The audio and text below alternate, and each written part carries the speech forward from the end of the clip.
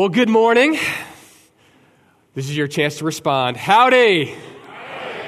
Welcome back. If you've been away, my name is Kevin Barra. I'm one of the pastors here at Grace, and actually oversee the youth ministry. I'm usually over at the Anderson campus, yes, but glad to be over here with you this morning. If you have a Bible, we're going to be in Genesis chapter 12, so you can be flipping there as we jump in. This is the season of starting over. Whether you realize it or not, it is 2016, people. Can you believe it? I remember I see youth or younger kids in the room. Whenever I started a new semester and I would have to write the new date on the paper, I would always make mistakes. 2016, not 2015. We've arrived. It's a new year. It's very much a season of starting over. And my wife and I have hit a new season of starting over ourselves. We added a fourth child to the mix. Here's the babies. So the baby is, we've lovingly called Quattro because we went surprise on number 4, and so we didn't know, so it was just Quattro until it arrived, and then it became Quattra.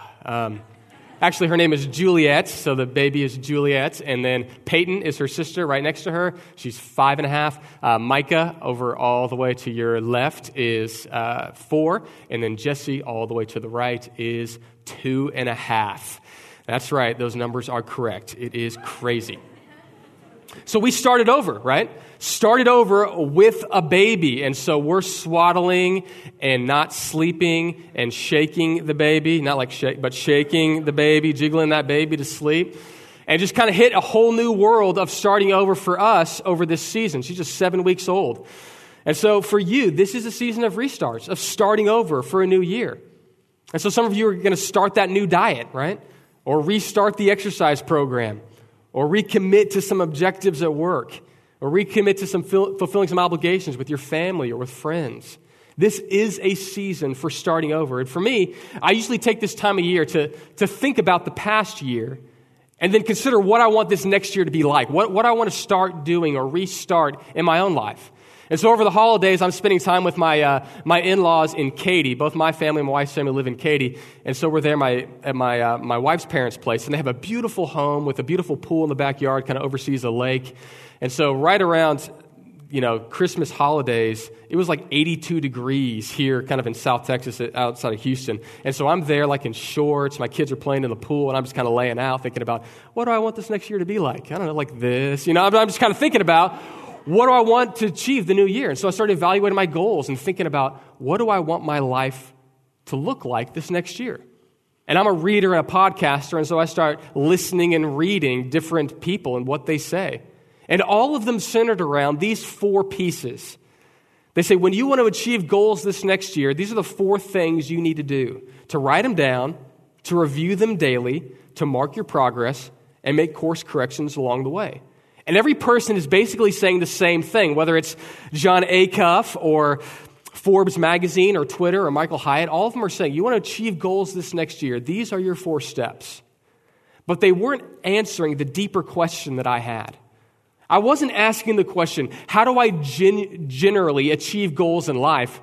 I was asking a more fundamental question. Where's my life going? And how do all these little goals help me to achieve the big goal that I'm chasing in life? I mean, honestly, I really wanted to get back to the basics. At the beginning of every football season, the famous football coach, Vince Lombardi, would start the season the same way. And in 1961 of August, the Packers had just lost the NFL championship the previous year to the Philadelphia Eagles. And they had been thinking about the loss all summer. And the coach walks into that group of players that are kind of dejected, thinking about the next season, and he picks up a football. And he walks to the front of the room and says, gentlemen, this is a football. Now, reportedly, one of the wide receivers said, slow down, coach. But he wanted to orient his men around the basics. To understand, what are we trying to do? And let's get on the same page on that. This is a football. We're trying to get this ball into the other end zone and stop that team from getting the ball into our end zone. That's what we're trying to do here. Are we clear on that? And as we start over a new year, I really just want to get us back to the basics. What does it look like to walk with God in 2016? What does it look like? And really, there's only 3 pieces I want to give you from Genesis 12. And that's this: to start listening, to start following, and thirdly, to be ready for a restart. Start listening, start following, and be ready for a restart.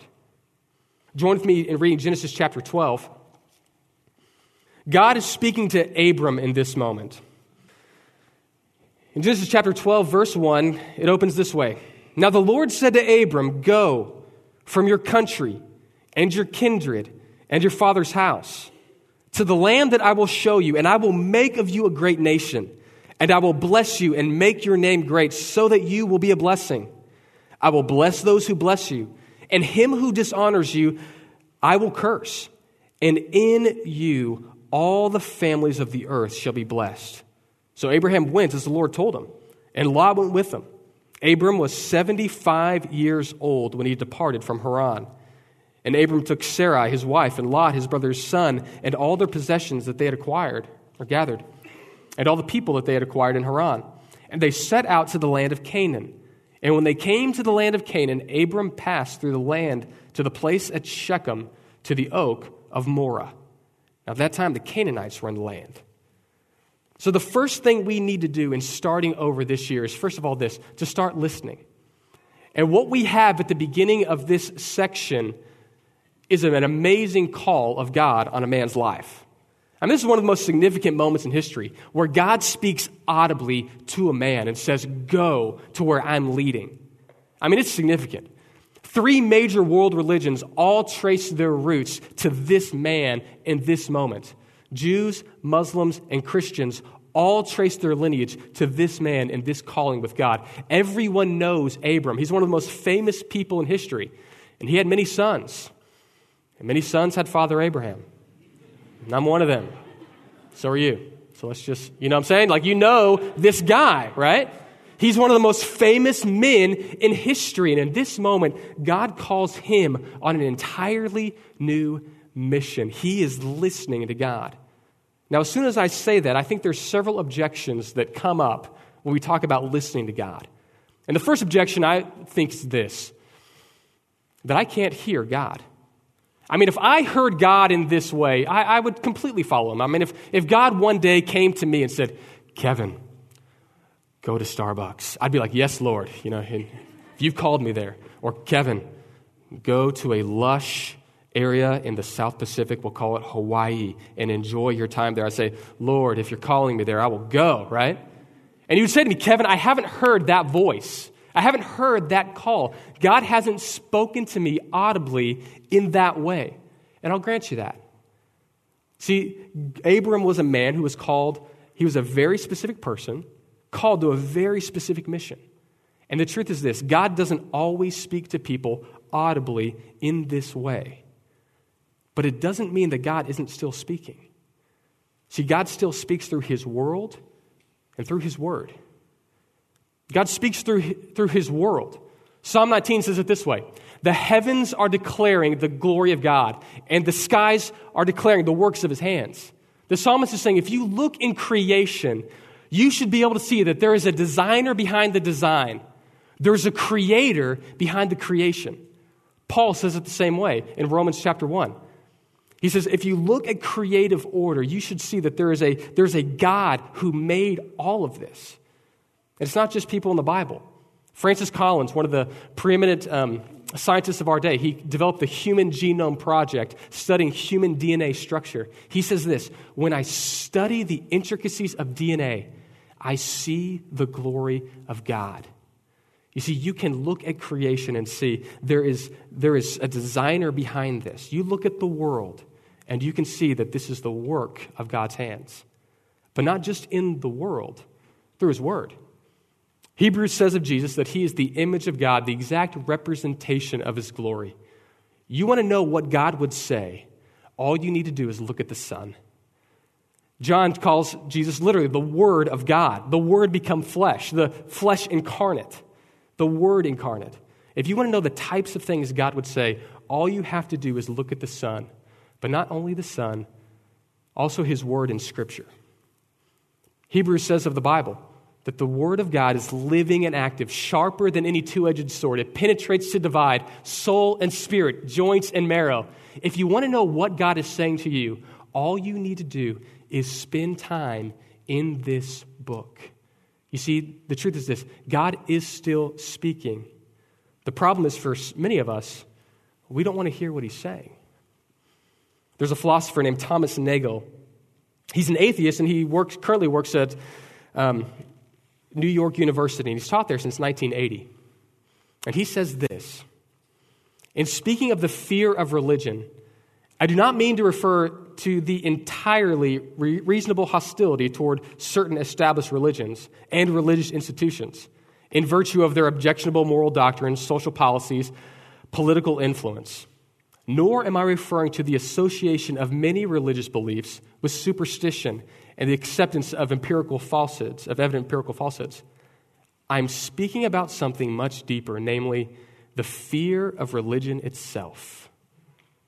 I speak from experience, being strongly subject to this fear myself.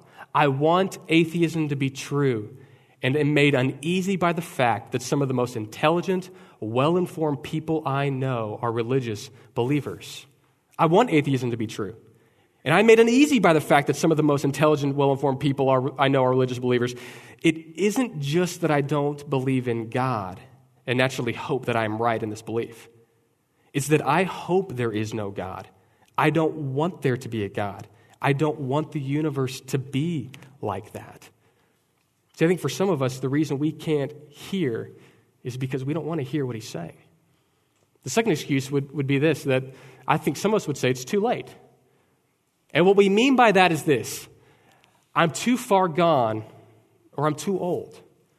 I'm too far gone, and I'm too old. And I think the reason we say that is because there's a misconception that some of us have about religion. Religion is about good people doing good things, but that's actually not the case. Do you know where Abram was when he was called by God? Joshua says it this way. In Joshua 24, verse 2 through 3, it says this: Joshua said to the people, "Thus says the Lord, the God of Israel, from ancient times your father lived beyond the river, namely Terah, the father of Abram, the father of Nahor." And listen to this: "And they served other gods. Then I took your father Abram from beyond the river and led him through the land of Canaan and multiplied his descendants and gave him Isaac." Where was Abram when he was called? He was serving other gods in Ur of the Chaldeans. And if you were to do a little bit of research about that area and what religion looked like, you would actually be shocked and offended. The religion was sexually perverse and violent. See, Abram wasn't a good guy doing good things that God called to do his purposes. Abram was an evil guy living the same way his entire culture was, who God said, "Not anymore, let's go." You see, it's never too late. And secondly, you're never too old. You're never too old. You're never too far gone, and you're never too old. Read verse 4 of Genesis 12. How old is Abram in this moment? 75. Abe is not a spring chicken, right? He's lived life, right? He's had a career. He's had a direction of life. And it's to this guy at 75 that God's saying, "No, buddy, we're going in an entirely new direction." See, it's never too late for anyone. You're never too far gone. You're never too old to start over with God. And the third excuse I think some of us would bring is this: that's too hard. I mean, wasn't it easier back then to kind of like jump up and just follow God wherever he was leading, wherever he was calling? Was it easier back then? Weren't they kind of like a nomadic people that just did this? Well, actually, no. Ur of the Chaldeans, it was in an area called Babylon. It was one of the major metropolitan cities of the day. Over 24,000 people lived there. And look at what God calls him to in leaving.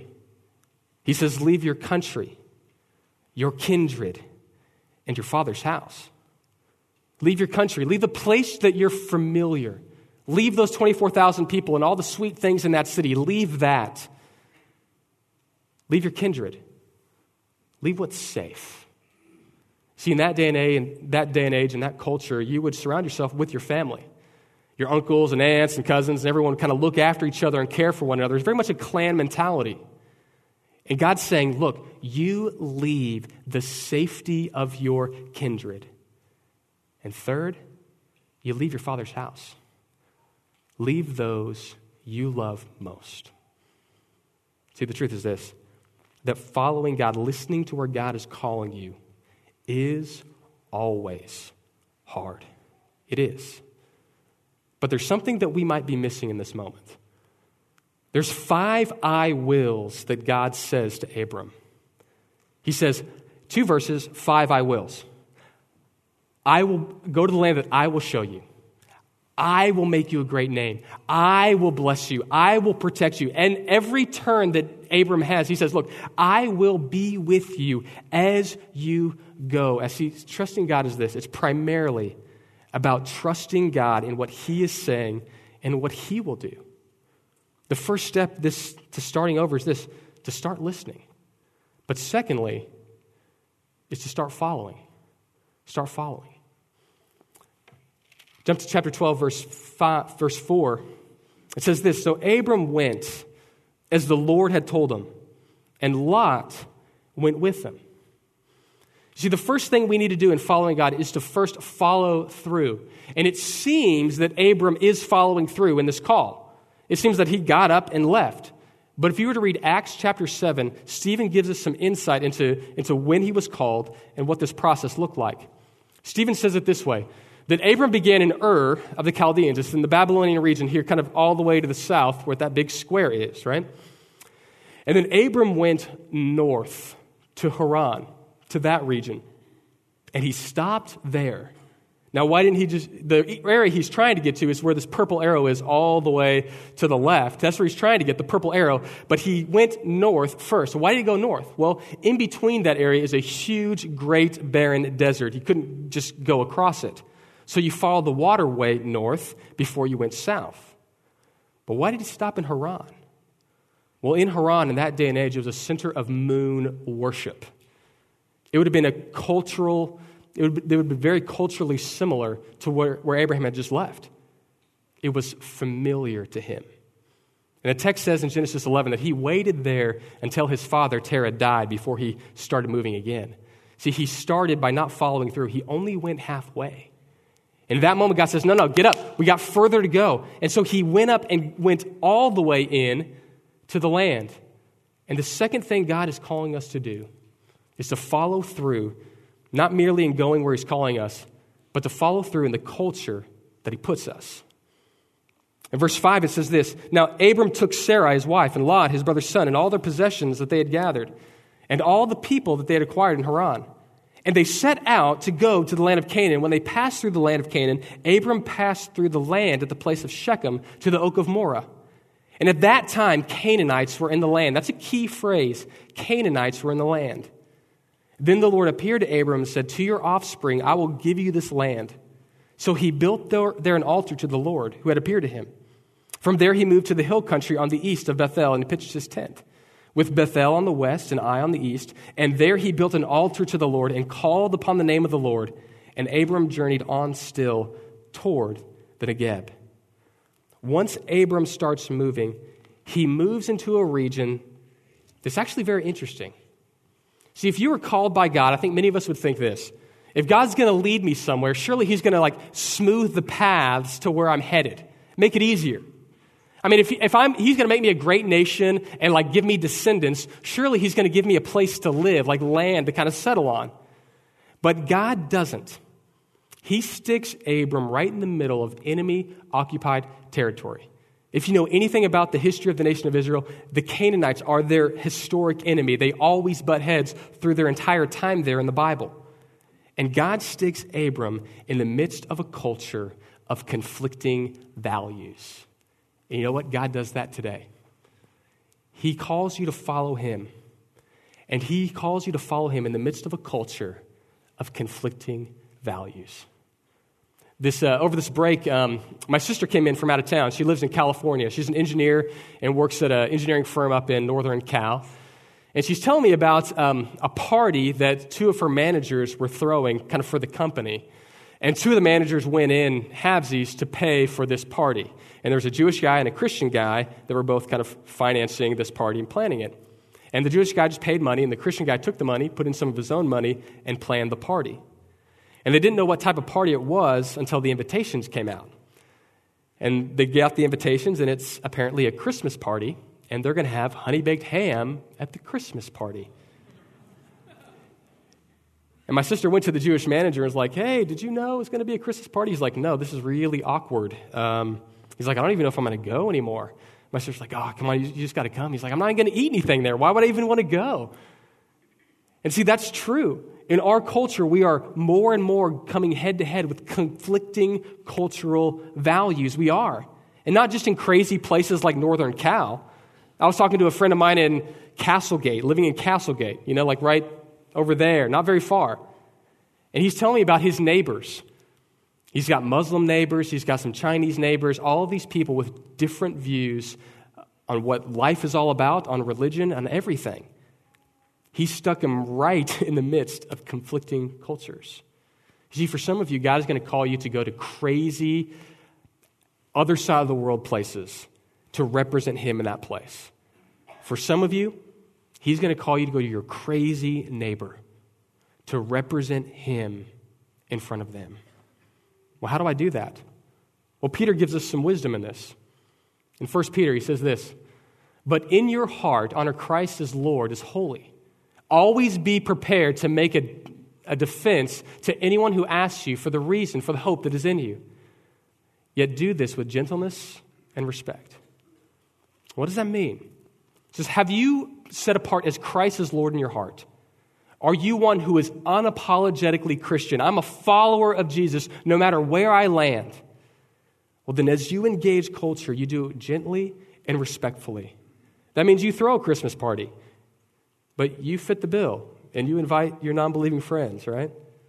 That means you throw block parties.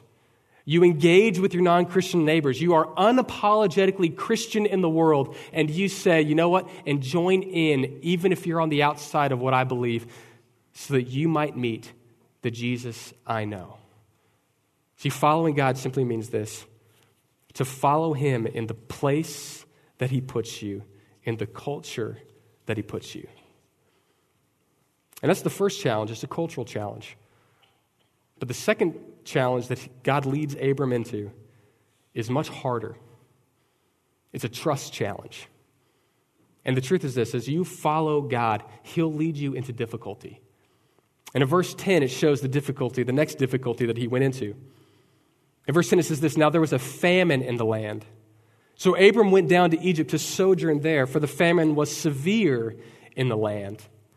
Now, as you read that, you may go, what's the big deal with the famine? Well, in that culture, in that day and age, if it didn't rain, you didn't eat.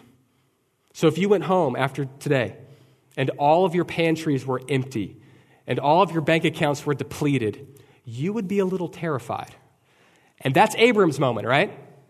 No pantry, no life savings, everything's gone. He's going, what am I going to do? And it says that he went down to Egypt. Now, every time you read that in the Scripture, it typically means this, that people are going from the call of God to the ease of the world. Egypt was a cultural center that was wealthy, that was vibrant. In Isaiah, it says of Egypt, that to Israel, you trusted in the horses of Egypt. It means you're going from the place of trusting God to the ease of the world.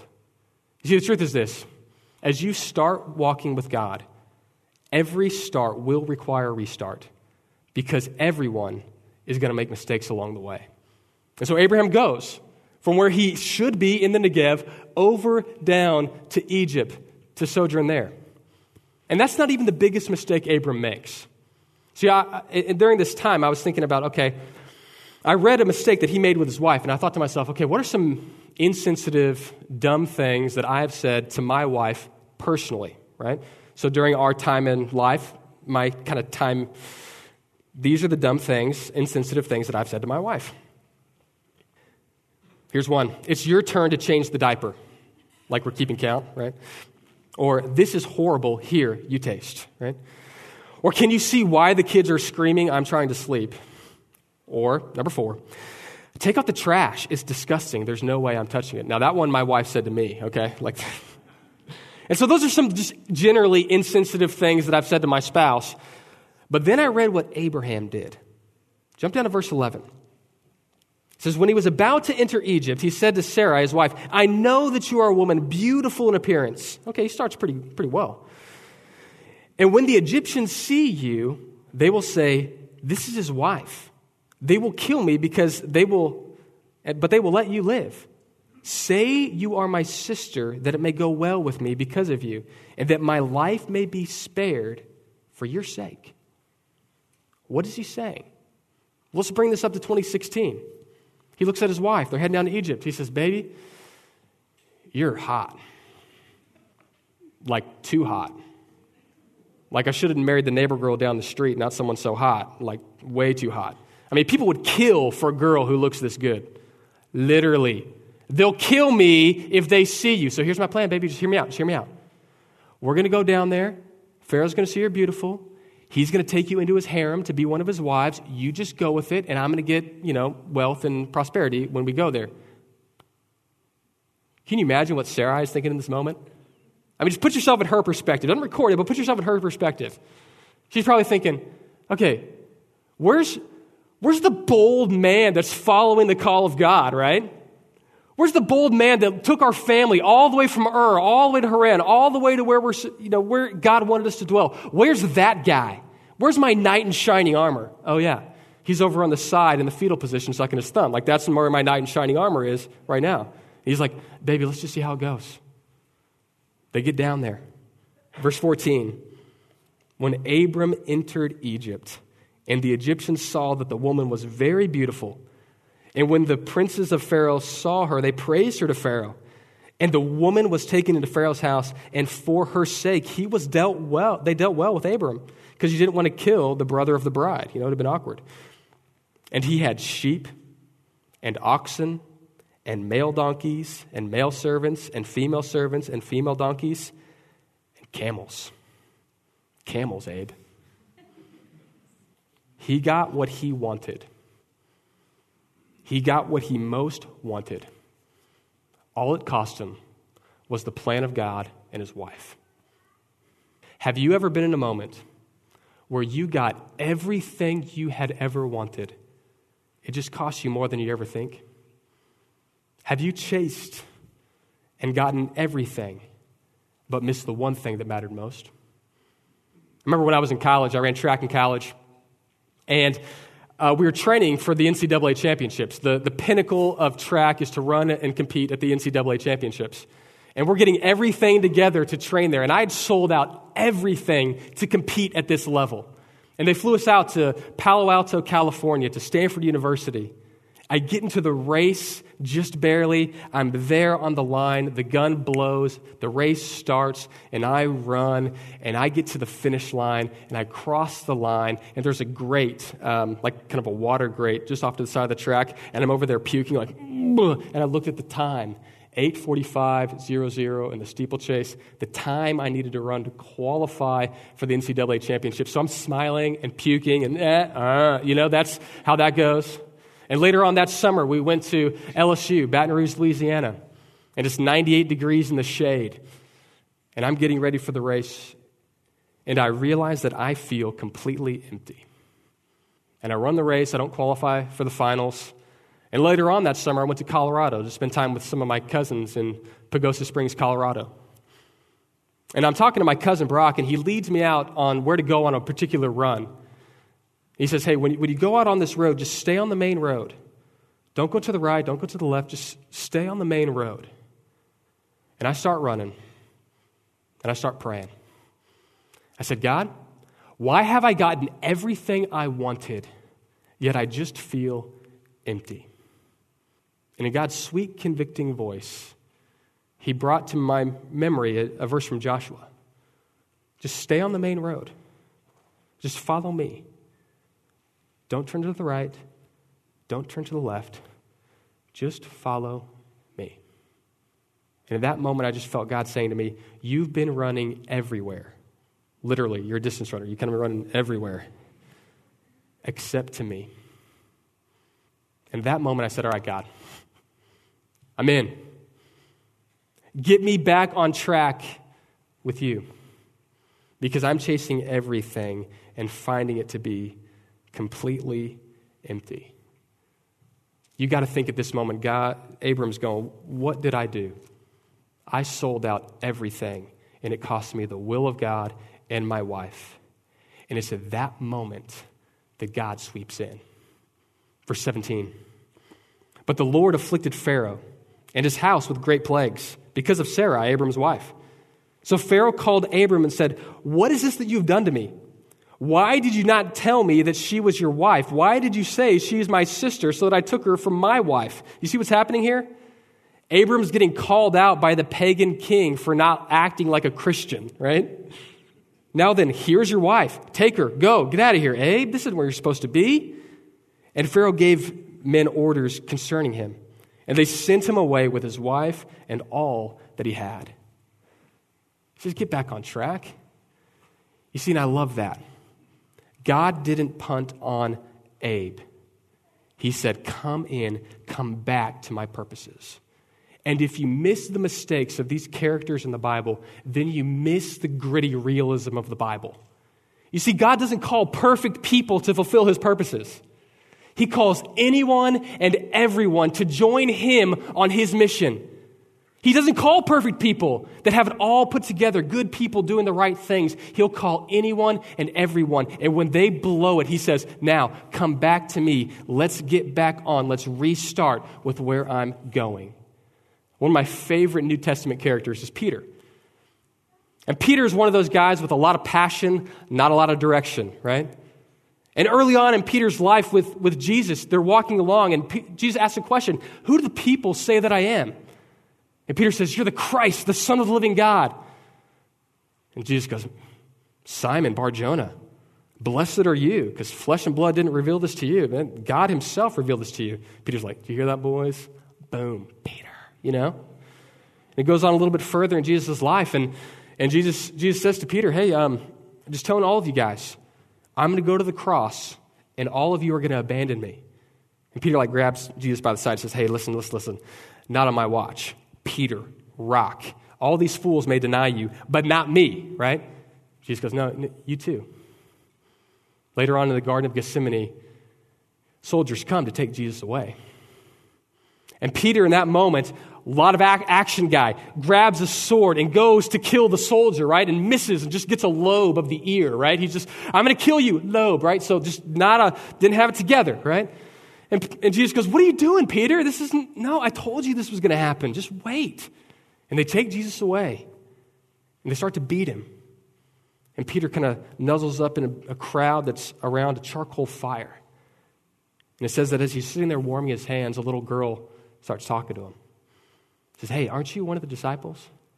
He says, no, I'm not. Shut up, little girl, right? And another guy chimes in, no, listen to your accent. You're one of his men. He's like, no, I'm not. And then a soldier pipes in. He's like, no, you're one of his men. And he says that he starts cussing to prove that he's not part of the team. He starts dropping F-bombs to show, I'm not part of Jesus' crew. In that moment, it says that Peter looked over and saw Jesus on the side that caught his eye. It says that he wept and he ran. And 3 days later, Jesus rose from the dead. And he appeared to Peter and the 12. He says, Peter, look at me. I'm alive. I'm coming back. I've still got great purposes. We still got a great mission. Thomas, feel my hands. I'm alive. Go wait for me in Galilee, and I'll come and give you the next play there. And they get up to Galilee. And they're sitting there by the sea. And Peter says, boys, I'm going fishing. Now, this wasn't Peter's way of killing time. Hey, I don't know, you want to go fishing? I don't know. It's not that moment. See, Peter was a fisherman. Now he says, I've done this Jesus thing. I'm going back to what I know. And it says they're out on the boat, and they're out there all night, and they catch nothing. And all of a sudden, they hear a voice from the side, completely derogatory. He goes, little boys. Now, if you're a man, and someone from the side of the water is going, little boys, you're like, who is this chump, right? He goes, haven't caught anything, have you? No. Throw the net on the other side. And they throw the net on the other side, and they bring in a great quantity of fish. And John's standing right by Peter. He goes, Peter, this is your miracle. Jesus is recreating the moment he called you. It's Jesus on the shore. And it says that Peter stripped and dove in and started swimming. And then John says, but the rest of us just rowed because we weren't that far from land, you know?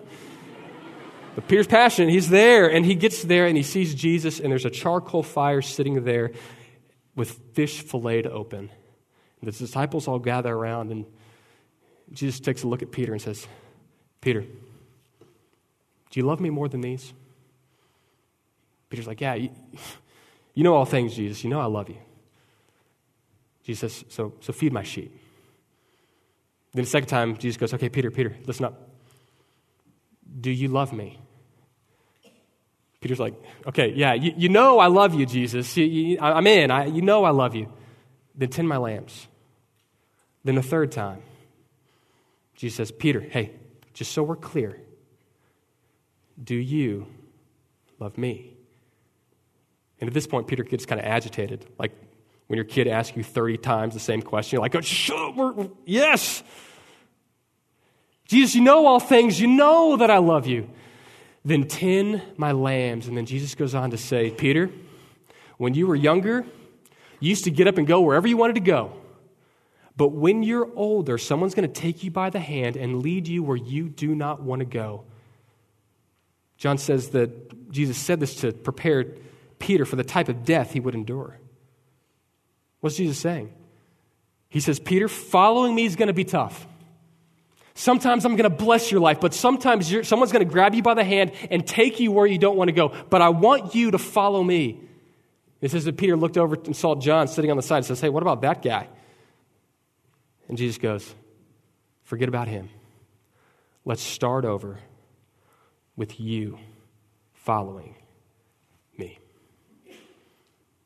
Where are you this morning? Where do you need to start over with Jesus? I want to give us a couple applications and a closing illustration. First one I would give you this is, are you ready to start over? Some of you are saying right now, Kevin, if you knew what I did this past year, you knew the way that I blew it, you would know that I'm doing the best I can just to show up in this room. I cannot start over with God. You're never too far gone. You can start over. So are you ready to start listening to God? We've done everything we can here at Grace to try to provide opportunities for you to get around fellow believers around the Scripture through home groups and small groups. But also, are you personally going to carve out time this next year to get in the Word of God alone, to spend time listening to Him? Are you ready to start following God? Is there an area of your life where God's putting His finger and saying, you know what? Here is where you're not following me. Are you ready to commit that area to me and follow me this next year? And do you know, fourthly, that every start requires a restart? So you're going to hit March, and every commitment you've made, we will make a mistake on. But every start requires a restart. You're never too far gone, and God always just calls you back. Just come back. Let's start over with you following me. It can be hard to start over. I just want to give you one last closing illustration before we go out of here. And for me, this holiday season, my wife and I have gotten addicted to a TV show, Fixer Upper. Right? Familiar? Okay. We're all in one together. I feel good about that. And since you already know, the main characters are Chip and Joanna Gaines. And they have a show that's based in Waco where they take these dilapidated, unloved homes and make them into something beautiful, right? I remember one episode I'm watching in particular. They're building a home for a friend of theirs, and they walk in, and they end up getting the home for $10,000, basically the price of the land, because they figure this house is in such poor condition, they're going to have to bulldoze it and start from scratch. And so they get in there, and it smells horrible. There's rats everywhere. Their friends are like, why did you lead us to this dungeon? Like, why are we here? And they say, just trust us. We're going to do this here, that there. We'll clean it up. It'll be beautiful. Just stick with us. And they're like, all right. Go for it. And I think as everyone does, my wife and I start talking to each other like, hey, would we want to do that?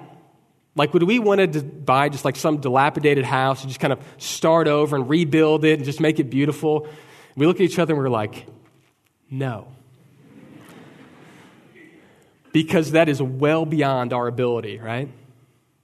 But when you saw Chip and Joanna get their hands on this, they created something beautiful. When you see the final product, you're just amazed that these two people could make something so beautiful out of something so broken.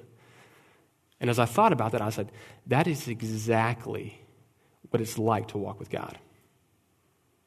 See, I think for many of us, we think, I can't start over because I can't fix me. And you're absolutely right. You can't. He can. You entrust yourself to the hands of the Master and let Him rework you. Let me pray for us. Lord, thank you so much for this morning. And I thank you for people in the Bible that were not perfect, but by God's grace, they are being perfected. That you never give up on people you call to yourself. You just call anyone and everyone to you. And Lord, I pray that as we think about where we might start over this next year, you would bring sweet conviction, and that we would simply open our hands and say, Lord, lead me. Let me start over with me following you. It's in your holy name we pray. Amen.